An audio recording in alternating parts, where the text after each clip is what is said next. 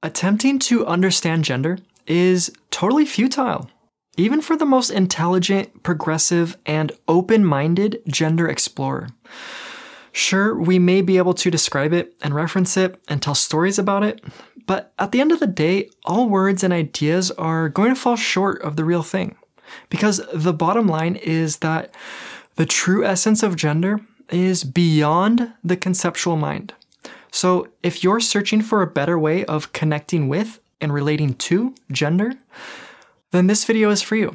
Because in it, I'm going to share with you a simple strategy that will help you to transition out of the thinking mind and into the feeling heart, where you're going to be able to intuitively sense and feel your way into the truth or essence of gender.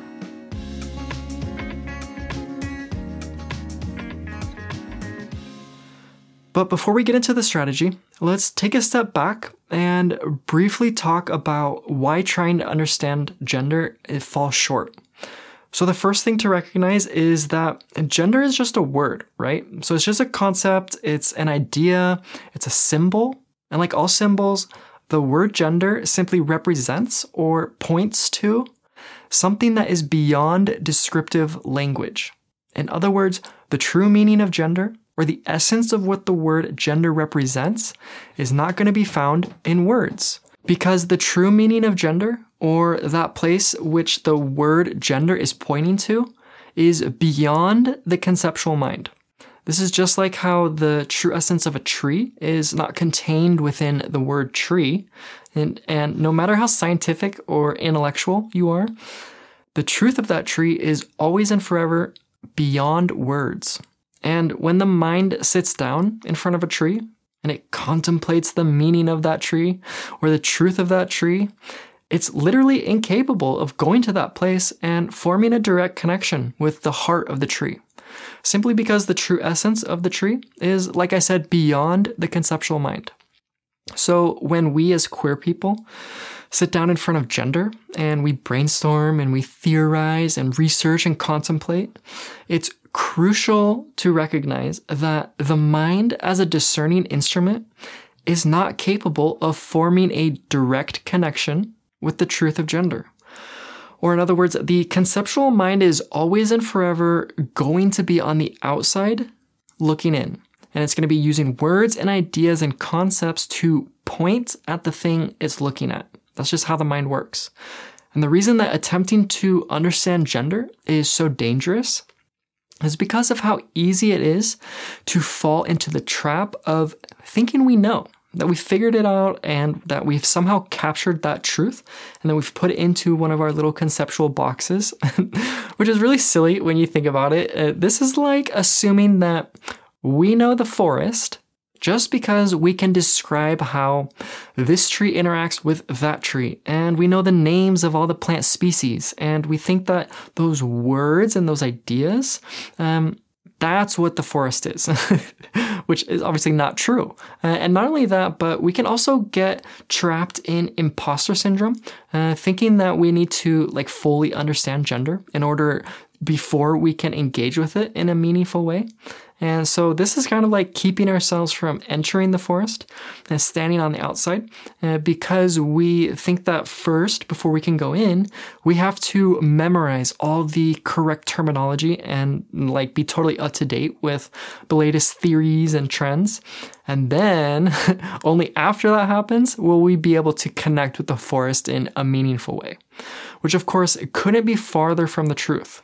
Because when it comes to engaging with a forest or with gender, the only thing that actually matters is your earnestness or your heartfelt desire to connect and listen and come into harmony with the environment that you are exploring.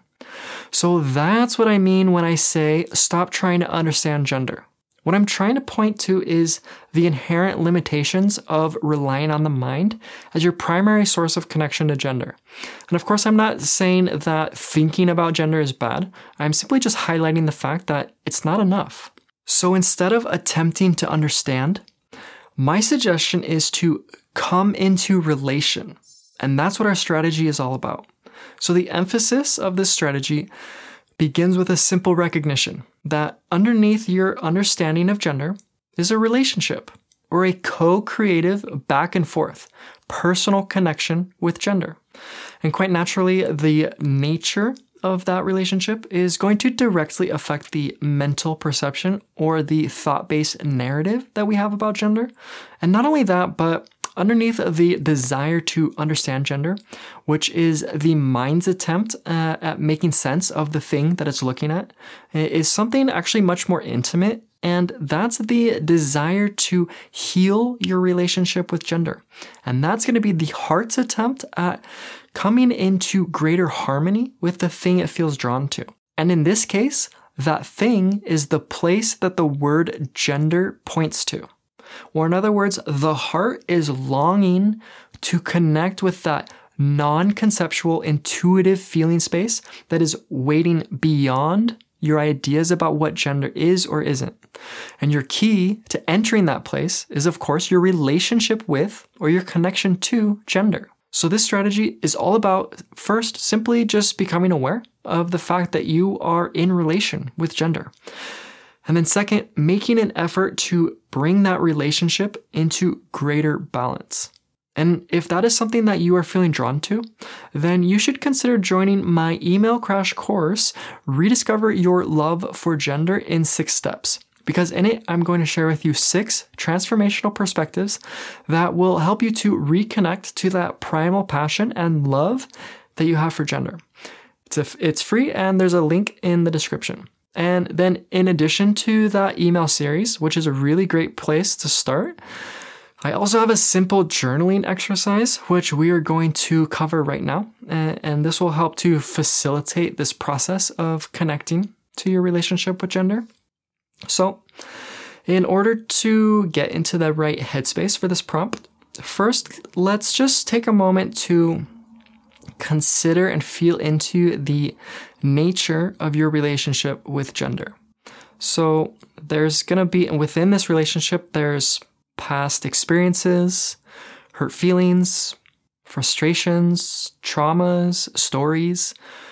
There's limiting beliefs, there's desires and longings, and there's good feelings, bad feelings, good memories, bad memories, and of course a whole lot more in a way that's specific to you. And all of it combining to create your personal connection with gender, right? So let's see if we can just feel our way into that space, or into that non-verbal, emotional, relative place that represents your relationship with gender.